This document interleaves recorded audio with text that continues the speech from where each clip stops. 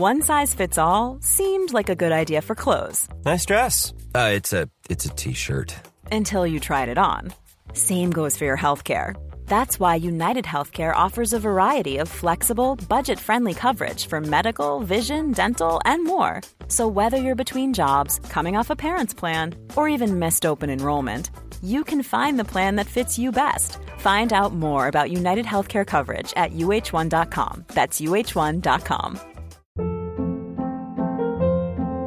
Hold up. What was that? Boring. No flavor. That was as bad as those leftovers you ate all week. Keke Palmer here. And it's time to say hello to something fresh and guilt-free. Hello Fresh. Jazz up dinner with pecan-crusted chicken or garlic butter shrimp scampi. Now that's music to my mouth. Hello Fresh. Let's get this dinner party started. Discover all the delicious possibilities at hellofresh.com. I'm Sandra, and I'm just the professional your small business was looking for. But you didn't hire me because you didn't use LinkedIn Jobs. LinkedIn has professionals you can't find anywhere else, including those who aren't actively looking for a new job, but might be open to the perfect role, like me. In a given month, over 70% of LinkedIn users don't visit other leading job sites. So if you're not looking on LinkedIn, you'll miss out on great candidates like Sandra. Start hiring professionals like a professional. Post your free job on linkedin.com/people today. Hi, I'm Dr. Amy Robbins, and welcome to Life, Death, and the Space Between podcast. On this show, we explore life, death, consciousness, and what it all means. Today, Dr. Terri Daniel is joining us. She is a hospice and hospital-trained clinical chaplain. She is certified in death, dying, and bereavement by the Association of Death Education and Counseling, and in trauma support by the International Association of Trauma Professionals. The focus of her work is to assist dying and grieving individuals to discover a more spiritually and socially spacious understanding of grief and beyond. So I'm excited to welcome Dr. Terri Daniel to the show today. Welcome. Hi, thank you so much. I'm really happy to be on the show with you. That was a tongue twister, spiritually and socially spacious. You did it perfectly. I did got it. A+ on that. So you're really at the forefront of a lot of the discussions around the afterlife. And I've had many near-death experiencers on the show who have shared their experience. But once we've heard their stories, what do we do with that information? I am so glad you asked me that question, because that question isn't really being asked enough around the afterlife community, and it's kind of become my new platform. So having produced the Afterlife Conference now for 10 years, I've heard a million NDE stories, as have you, as we all. And it gets to the point where we just don't need to hear stories over and over again. I mean, the stories are wonderful, and they are now in the official historical record, if you will. But I am more about kind of spiritual activism. So I want to tell people, now that we know this, we don't need to just keep filling that pot with the same stuff over again. Let's take this material and go out into the world and do something with it. And of course, lots of people are. We have IANs doing wonderful work. You know, there's the researchers at the University of Virginia and Sam Parnia, wherever he is. So that's happening. But for our little village, our followers, I feel like we need to start giving them some examples or some direction about what they can do with it. And that's actually what I'm going to be talking about when I come to Chicago on March 14th to IANS. So what can we do with it? Well, I try to encourage people to get out into the world and actually get involved with death and dying. So the most obvious way is to become a hospice volunteer. You know, you want to think about near-death experience and these beautiful visions, deathbed visions and dreams of the dying. Go and sit with dying people for a while and actually see what that feels like, to be with them when they're making that transition, and get some experience and education so that you have more than just stories. Experience it firsthand. You can also contact an organization called No One Dies Alone, NODA, N-O-D-A, and volunteer for them. Compassionate Choices is another option. Many, many things you could do to actually get your foot in the actual door where people are actually dying. It's almost like when I think about the cuddlers for the babies, Yes. the people that come in and are with babies when their parents have to go back to work and they're in the NICU. It sort of has that same kind of undertone, right? To sit with someone when they have no one else to be with them. Not only when they have no one else to be with them, but just in the context of, getting some experience and some firsthand wisdom under your belt with dying. It's helpful for the person, but in this context, I want people to go out there and do that so that they can become more well-rounded in this knowledge. So the sitter is the one who benefits as well. Because I had this conversation with Raymond Moody several years ago, and we were both kind of lamenting that everybody's going around talking about this, but nobody listens because not enough people have valid credentials where what they're saying is going to be taken seriously. And so that's part of the reason why I went back to school and got all these degrees, so that when I go out into the world and talk about near-death experience after 12 years working in hospice, et cetera, people will listen to me. But if you're just a regular person who's maybe had an NDE, or you've read the books and you go to the IANS meetings and the conferences, you come across to civilians as a little flaky, a little woo-woo. So what I'm suggesting to people is go get some credentials, go get some real experience. That's how we can take this to the next step. Mm-hmm. And I think, too, I've heard from people who have even sat with their own dying loved ones, really sat with them. It's a very emotionally moving experience to help someone transition out of this world. It is not only emotionally moving, it is spiritually awakening. Right. It's an amazing experience, and you can travel with them when you do that. You've probably heard of William Peters, you've probably maybe even interviewed him, who talks about the shared death experience. Yeah, Raymond, Dr. Moody and I talked about the shared death experience. Yeah, and that's really a thing. In the years that I worked at inpatient hospice, I would be able to sit with a patient, and just by synchronizing my breathing with theirs, I could travel with them. And so I would like to see our village have more experiences like this. Mm-hmm. And the other level of that, and people ask me this all the time, so here we have a lot of people who are getting trained as death doulas, but you cannot get a job in a hospice or a hospital as a death doula. It doesn't exist.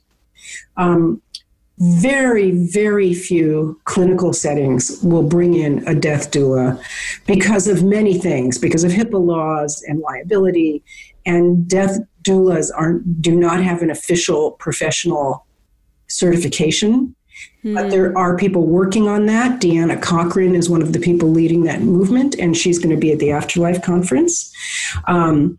So until that happens, we have death doulas. We have people trained in shamanic practices for death and dying. We've got, of course, massage therapists and Reiki people. But the way our culture is right now is nobody in the mainstream, very few people in the mainstream take this seriously. How do you get your foot in the door? How do you get into an inpatient hospice facility where you can actually walk in and do Reiki on a patient, or be their death doula and sit by them and help them with their transition? You can't unless the patient or the family seeks you out and hires you privately. And most people, particularly physicians, don't even know that this exists as a possibility to offer it up to people because I know that there are some hospice, what are they called? Like hospice companies, I guess, that do offer it as a service, but if you don't know to even ask for it, you're not going to get it. Right. And not only do doctors not know about that, most of them don't even know what hospice is, which is another part of this equation is, This is another thing I say to people when I give this talk about now that we know what should we do. If you are a doctor or a nurse or an educator and you have the credentials where you can be out there in the world teaching college or teaching workshops, try to teach doctors and nurses about death. It's desperately needed there. So I have taught classes in nursing schools, and I recently taught a class. They were in their 4th year, about to graduate, and I did a 2-hour talk on death and dying. And they said to me, in my whole 4 years of nurse training, this is the first class we ever had about death. I was just shocked. Yeah. I mean, they have conferences, the mortality and morbidity, or I think that's what it's called. Mortality. I don't know what their conferences are, but but they don't talk about, they talk about the things they could have done differently, not how to address someone who's dying. Or to assist or support someone who's dying. So what they do learn about is how to intervene and how to fix it. And one of the nurses said to me, this is so counterintuitive to everything I know, because I've been trained to go in and solve a problem and fix a patient, relieve their pain, splint the broken leg, whatever it is. Right. And what you're saying about death and dying is that at a certain point, you don't do that. You just be with the dying and you allow them to die and you assist them. And, I work in emergency rooms where we would never do that. We want to stop death. So a lot of education is needed in medical school and nursing school. So I would like the people in our village to go out and pitch that and do that. And even in psychology, in clinical psych, there was, we did an adult and aging, but I don't think there could have probably been an entire course just about death, because death is so much at the core of what so many people are anxious about. And yet so many therapists aren't comfortable talking about it, and our clients are unconsciously likely sensing our discomfort with it, so they're not talking about it. So it's this layered impact of it not getting talked about. That is a really, really good point. And a friend of mine, a psychologist, once said, the fear of death is at the root of all neurosis. It's the ego's fear of disappearing. And that's with all our issues with abandonment and, paranoia, whatever. It all comes down to that.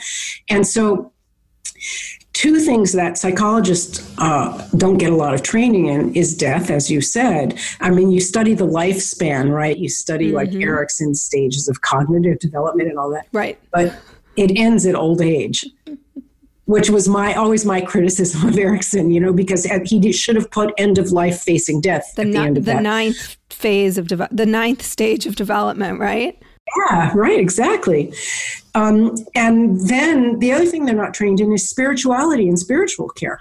So many people facing death and illness and trauma of any kind will go to a clinical psychologist or a therapist of some kind and talk about their existential crisis and their spiritual crisis, and that therapist has no idea what to do with that. I took a class in grad school. I remember my professor so clearly, and I remember, there's certain things that just stand out, and I remember talking about spiritual emergence versus spiritual emergency, and that being like a big topic. It's actually something I have on my docket of things to talk about at some point, but really talking about how much spirituality impacts our development over the course of our lives. Yes, even if we're an atheist, it doesn't matter what your spiritual view is. Because if you don't believe in anything at all beyond the 3rd dimension physical world, which is sort of my definition of atheism, who knows what it really means, you still have existential questions. Like, if you don't believe in anything beyond this realm, you're still going to ask, why did I get cancer when I was 23? You're still going to search for meaning. Right.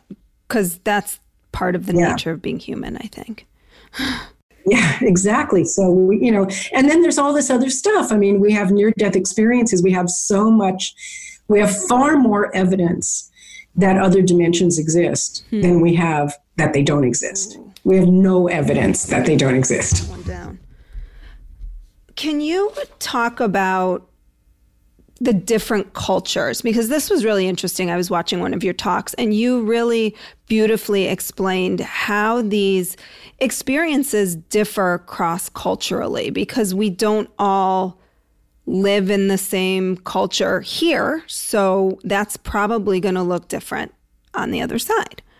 Well, nobody can say what it's like ultimately on the other side. I mean, when you're dead and you're going to stay dead, my sense is that there really are no cultural divisions at all at that level. But at the level where you're just stepping into the doorway in a near-death experience and you're only a teeny little bit dead and then you come back, that's where you're bringing your cultural references with you. And so nobody knows what it's like for someone who's been dead for 25 years. Because the only people who could really tell us that are mediums. But mediums' clients don't come to them asking that question. The clients come to the medium saying, I feel so guilty about my mother's death. Does she have something to say about? And they just want the messages. And very few people will pay money to a medium and say, so what really is happening in the afterlife, like way, way, way into it? We don't know. But we do know what's happening in the doorway, in the threshold, when you first walk into the foyer of the house, which is where those near-death experiences come from. We don't know what's happening way in the back bedroom of the house. So we're just in the foyer. And so with those accounts, if we look at the ones from other cultures, they're very, very different. So a Hindu stepping into that space is not going to see Jesus. Highly unlikely. A Christian is not going to, be dancing with Shiva in the pantheon of Hindu gods and goddesses. Most people, well, I can't even say that. There's a wonderful book by Mark Mirabello called A Traveler's Guide to the Afterlife. He spoke at our conference one year. And he talks about, for example, in the Zulu tribe in Africa, they believe in reincarnation, and they believe you can come back as an animal, but only the chief can come back as a lion. Now, why do they think that? Where do they get this idea? And, my thought on that is that people have died and been resuscitated in that tribe, as they have all over the world since the beginning of time. Somebody died, then he came back, and he said, I saw my grandmother and my ancestors, and then I saw the chief, and he was a lion. But everybody else was a person or an animal. So that gets folded into the collective stories of the tribe, just like we have in ours. And there hasn't been a lot of research on this. Another guy doing research on this is Gregory Shushan. He has spoken at ION's meetings before. He just wrote a very detailed, very academic, and very expensive book on this. That is well worth reading, I'm sure. So the idea is, and even when Melvin Morse was doing his research in the 70s on children, he would find that kids who were raised with religion in their near-death experiences would come back and talk about they saw Jesus. And kids who weren't would see their grandmother. Some of them saw Disney characters. And one kid that he talked about said that he flew up into the sun and the sun hugged him, which is very similar to what we hear adults say, that we went into the light and the light felt like love.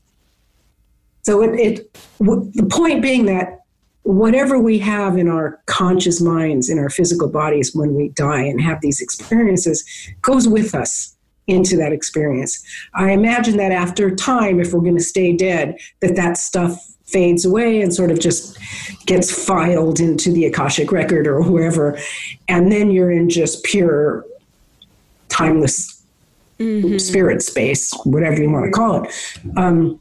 But in the beginning, yes, the cultural references. And even people like Dr. Eben Alexander or Anita Moorjani who were in sort of this death place for a more extended period don't really go beyond that threshold because they come back. Is that the kind of premise? That's Yeah, that is the premise.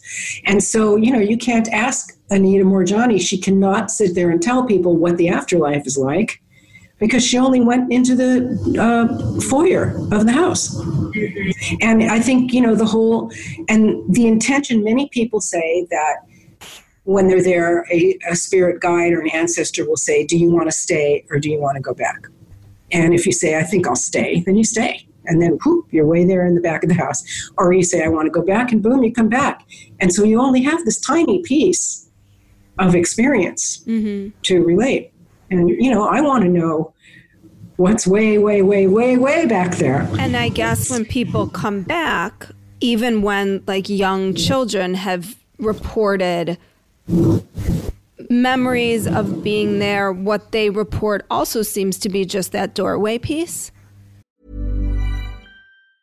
A lot can happen in 3 years, like a chatbot may be your new best friend. But what won't change? Needing health insurance. United Healthcare Tri-Term Medical Plans, underwritten by Golden Rule Insurance Company, offer flexible, budget-friendly coverage that lasts nearly 3 years in some states. Learn more at uh1.com. There's never been a faster or easier way to start your weight loss journey than with PlushCare.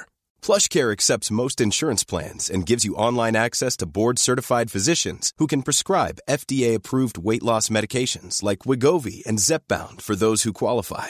Take charge of your health and speak with a board-certified physician about a weight loss plan that's right for you. Get started today at plushcare.com/weight-loss. That's plushcare.com/weight-loss. plushcare.com/weight-loss. Yeah, because they were resuscitated and they came back. Kids who remember, who come back and remember a past life or describe heaven as an in-between place or the life between lives. Yes, yeah, that's Michael Newton's work, which is just absolutely brilliant. That's a whole other thing. His book. Yes. And at the conference this year, we have a life between life facilitator who trained with Michael Newton, who's going to be doing a presentation. So yeah, that is one source where we can find that. So channelers and mystics, who can really remember that stuff or travel back into that stuff. Certainly shamans who go out of body and visit other realms can tell us that. But even here's where it gets kind of weird. So in the shamanic tradition that I was taught, the afterlife is divided up into all these realms. There's 3 upper levels, 3 middle levels, and 3 lower levels. And there's the realm of the stone, and the realm of the plants, and the realm of the animals. And even though that whole cosmology is very beautiful, and you can do a lot of healing work with that, I don't know that that's true. We just have to make some of that stuff up in order to put it into words and explain it. We're trying to conceptually understand within the limitations of our human minds. Exactly. Well said. So what do these experiences teach us about our metaphysical understanding of birth and death and what happens? Well, I think the main thing they teach us is that this dimension isn't all there is. And I think that's the most important thing that we all need to learn. And, human beings have not been here for very long. We're just, beginning this journey and we don't know anything. And if you look at what we know about other dimensions now, compared to what we knew, in the 1600s, let's say, and again, it depends where you were in the 1600s. If you were in Europe, the only thing you knew about other dimensions is what the church told you. And that's heaven and hell and purgatory. That's pretty limited. If you were in South America, where the shamans are, you would have that vision of the realms of the afterlife. Again, so cultural influence. Yeah. So what do we learn? We just learn that we don't know anything. And then what do we do with that? Okay, so we know that there is more. So now what? How does that then inform us how we can live our lives? As many near-death experiencers have learned, once you realize that there is more and that really there is no death, that there is this consciousness that's eternal that cannot be erased, call it a soul, whatever you want to call it, that changes everything about the way you live your life. Because if the fear of death is the root of all neurosis. And now you don't have a fear of death, you're going to be a lot less neurotic. You're going to live more at peace. And you're also going to grieve better when other people die. And because you know that, and you know that they're not really gone. And so this gets into a really sticky place with grieving, because my new book is about toxic theology and how certain religious beliefs make grief more difficult. So on the one hand, there are many Christians who believe that you should never grieve because your loved one is in heaven with God and Jesus. And so why are you crying? Why are you sad? And that's a very extreme belief. Mostly you see that in cults and cultish communities. But I've talked to many people who grew up in religious communities like that, and they weren't allowed to cry or be sad when their mother died or their father or their dog. And it really hurt them in the long run. They usually end up in my office many years later with complicated bereavement. Exactly. That's how you get complicated bereavement. So on the one hand, in that package, you know, that's an extreme version of it. The other more healthy version of it is, of course, you grieve because you're both human and you're both spirit. So you're going to cry and you're going to go through all the necessary experiences of grief. But some part of you is not going to be flattened totally by it if you know that consciousness continues in another form. So what you know is that the relationship hasn't ended. It's just changed form, and now you have to learn how to have a different kind of relationship. Now, the other cultures know this. You know, they, you've studied grief, so you know about continuing bonds, you know, which is the new grief theory, is that we don't end the relationship, we continue it. And so some cultures will have ancestor altars and ways to stay connected. Of course, we don't have that, but it's starting to change as we become multicultural. I was in Mexico over the holiday, and I was talking to one of the Mexicans that we were with, and we had a whole conversation in Spanish, I might say, even though my Spanish is pretty choppy, about Dia de los Muertos.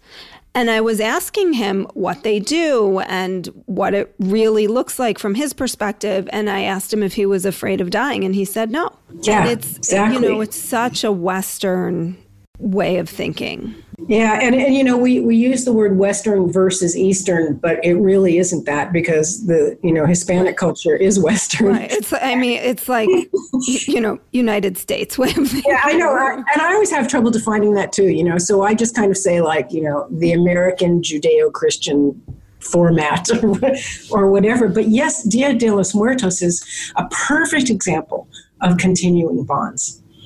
And it's interesting because in that culture, they also have Catholicism, where there's intense fear of death. So it would be really interesting to explore that a little bit. Like, how do you deal with your Catholic influence and your knowledge that there's something else? And if you look at the Dia de los Muertos, you know, decorations, there's crosses in there.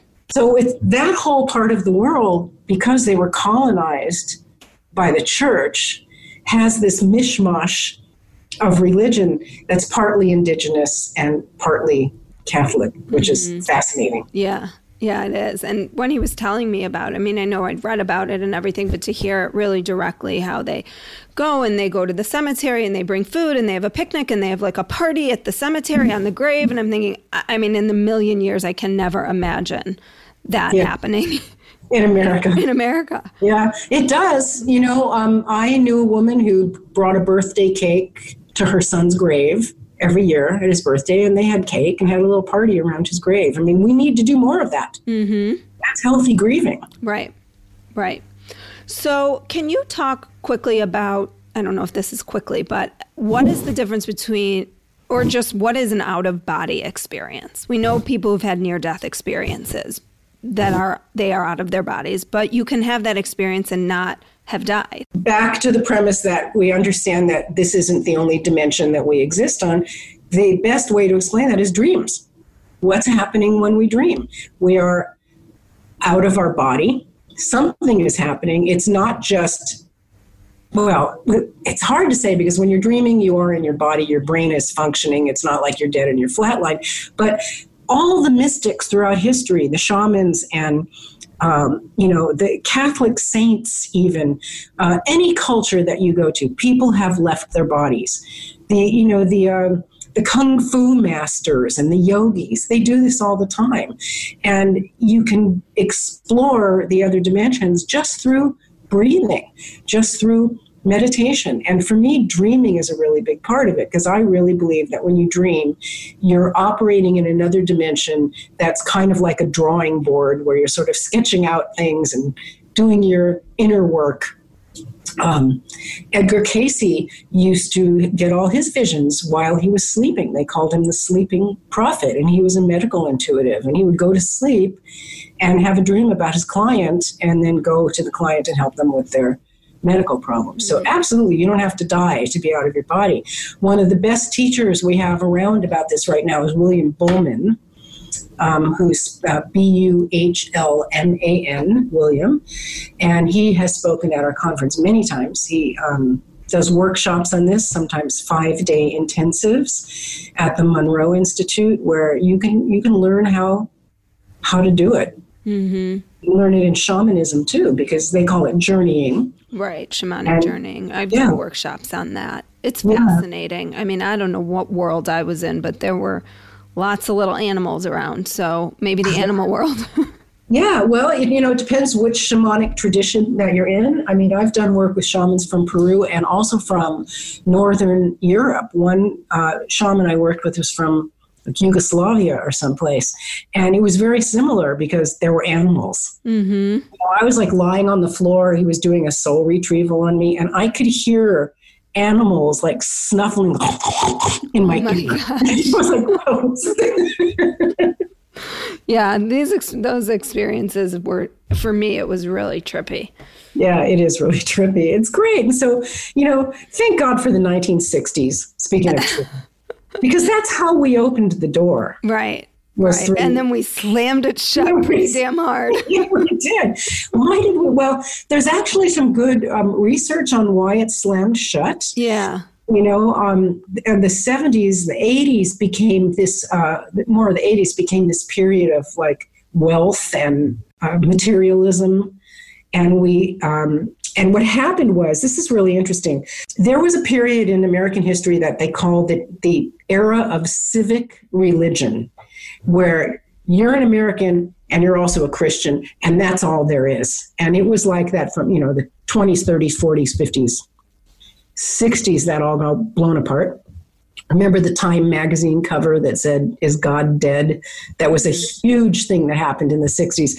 And so what happened when so many people were dropping out, as they called it in the 60s, and experimenting with Eastern religions and gurus and meditation and LSD and Zen and all of that, the religious right got really upset and felt really threatened. And so they just doubled down on their thing to try to stop this shift. And that was when you started to get all the televangelists. That's where you started to get Jimmy Swaggart and Jim and Tammy Faye Baker and all of those guys. That just really stepped up in the 70s. And the 80s, trying to squash that down. But now it's over. Yeah, there's a resurgence of spirituality for sure. Yeah. I think it's kind of under the guise of wellness, but it's also, blazing its own trail. That's true. And the statistics that we have now from the Pew Research Organization show that, I don't know the exact number, but I'm going to say it's something like 90% of millennials do not identify with any religious denomination.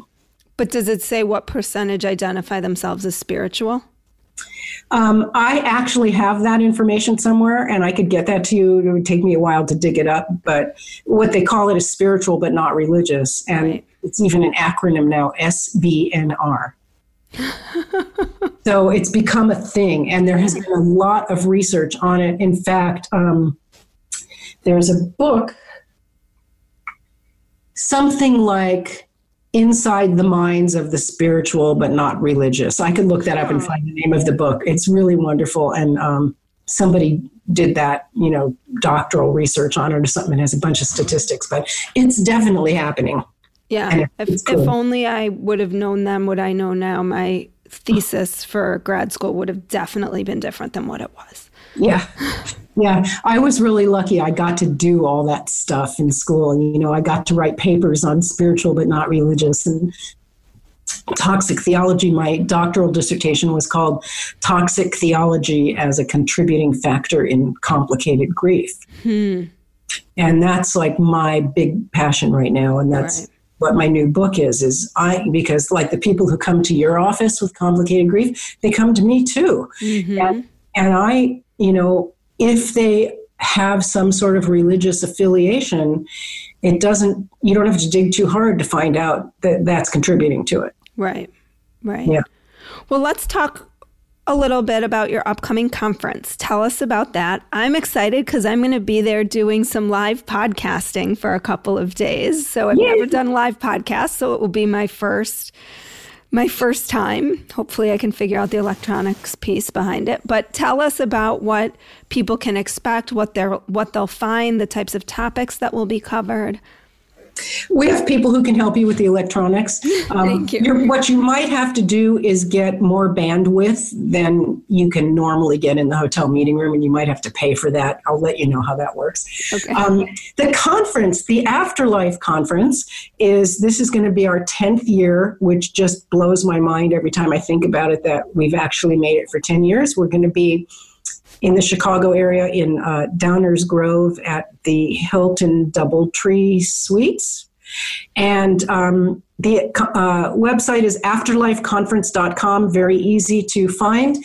And what we do with this conference, there have been other conferences focused on death, dying, mediumship, out-of-body experiences. They've sort of come and gone. And what makes our conference different is that I've in this last 10 years also expanded my knowledge and have been in school and studied religions and psychology and all this stuff. The conference has followed along with me on that path. So I am not just sticking with things like near-death experiences and mediums. I really want to expand. So over the last several years, we've had religious scholars, medical doctors, shamans, of course, grief counselors. We just really want to open it up. So this year, for example, we have Ken Doka, who is the senior consultant to the Hospice Foundation of America, a mainstream guy in a suit and everything. And this is actually the second time he's been with us. So he's a perfect example of this new audience that we're trying to reach. He's always been pretty conservative. He's written 1 million books about death and grief, and he was never sure what he thought about near-death experience and deathbed visions. But as the last few years have gone by, and he's seen the research and experienced it more, his new book is all about that. And he actually asked me to write the foreword for his book, which, 5 years ago, he would have just laughed at me. Right. But now he's in it, which is great. So we have him. It's so fun to start bringing that community around. I know I have several physicians who listen to the podcast and really have started to embrace kind of the research, this way of thinking, and they're using it in their practices. So it's awesome to have this ripple effect. And that goes back to the first question of, now that we know all this stuff, what do we do with it? This is what we do. And we try to reach out to the physicians, and so my conference we have mediums. Absolutely. We've got, Thomas John is here, I think for his 3rd year with us. He does audience readings. We have he's amazing. I actually took a course with him. Yeah. Because I went to one of his readings and then took a continuing education course, and he's great. And the way that I'd taken several courses on mediumship, the way that he talked about it and explained it had a different way than I was used to or that I had learned before. Yeah, he is. He's there are no words to describe what he's like as a medium. I mean, I could give you a million examples. It would take a year, but he's incredible. And we're so happy to have him on Sunday this year. And Suzanne Northrup is with us every year. She's tremendous also. And she and Thomas and Austin Wells, another great medium. There are 3 favorite mediums. They teach and workshops, and they do readings. And then we have our shamans. And as I mentioned before, we have hospice people, somebody talking about music at end of life to help guide the soul across. We've got a life between life regression person. Just go to afterlifeconference.com. It's just a carnival of wonderfulness, you know. And and I just before we started talking, got an email from my friend, Dr. Christopher Kerr. He's going to be coming this year, and he is the medical director for Hospice of Buffalo, and he's just written a book about dreams and deathbed visions of the dying. So the thing that sets our conference apart, I like to think, is that we're bringing in those mainstream people, and they're side by side with our woo-woo people. Mm-hmm. And one of the phrases I like to use describing the conference is it's a place where shamans break bread with scientists. I love that. Yeah, it's a good one. So people can go to afterlifeconference.com to sign up. They can, your early bird rate has since passed, but you can get a group rate, which is 2 or more people. So find a friend, bring a friend, come meet me. I would love to meet people. People who are listening. If you live in the Chicagoland area, maybe we'll like grab dinner together or something afterwards. I'll bring you back to the city and show you around. Just email me if you plan on coming too. I would love to hear from you. And Terri, where else can people find you other than the Afterlife Conference? So my grief, I teach grief workshops around the country, and that website is spiritualityandgrief.com. These are very beautiful, hands-on, interactive workshops. And just so happens I'm going to be teaching it in Chicago on Sunday, March 15th. And the day before that, I'm speaking at the Chicago Ions group on this very topic about now that we know what should we do.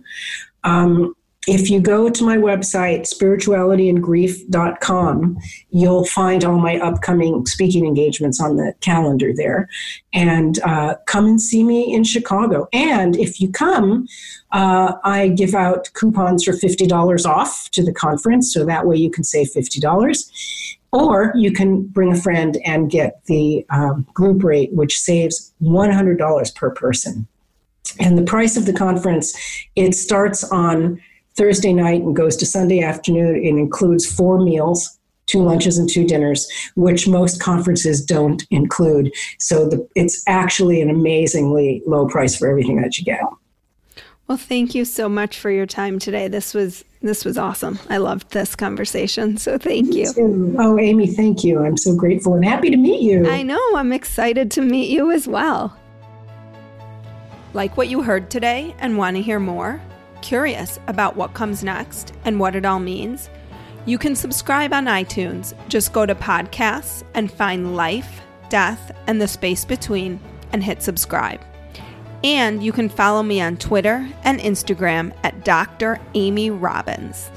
Ask me any questions you might have, let me know what else you'd love to hear about, or just share your story. I can't wait to hear from you.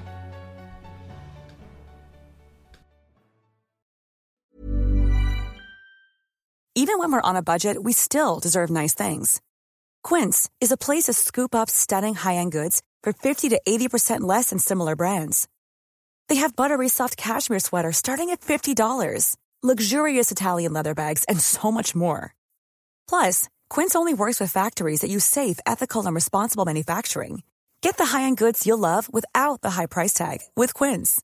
Go to quince.com/style for free shipping and 365-day returns. Even when we're on a budget, we still deserve nice things.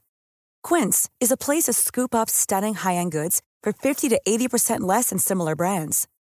They have buttery soft cashmere sweaters starting at $50, luxurious Italian leather bags, and so much more. Plus, Quince only works with factories that use safe, ethical, and responsible manufacturing. Get the high-end goods you'll love without the high price tag with Quince. Go to quince.com/style for free shipping and 365-day returns. Mom deserves the best, and there's no better place to shop for Mother's Day than Whole Foods Market. They're your destination for unbeatable savings, from premium gifts to show-stopping flowers and irresistible desserts. Start by saving 33% with Prime on all body care and candles. Then get a 15-stem bunch of tulips for just $9.99 each with Prime. Round out Mom's menu with festive rosé, irresistible berry chantilly cake, and more special treats. Come celebrate Mother's Day at Whole Foods Market.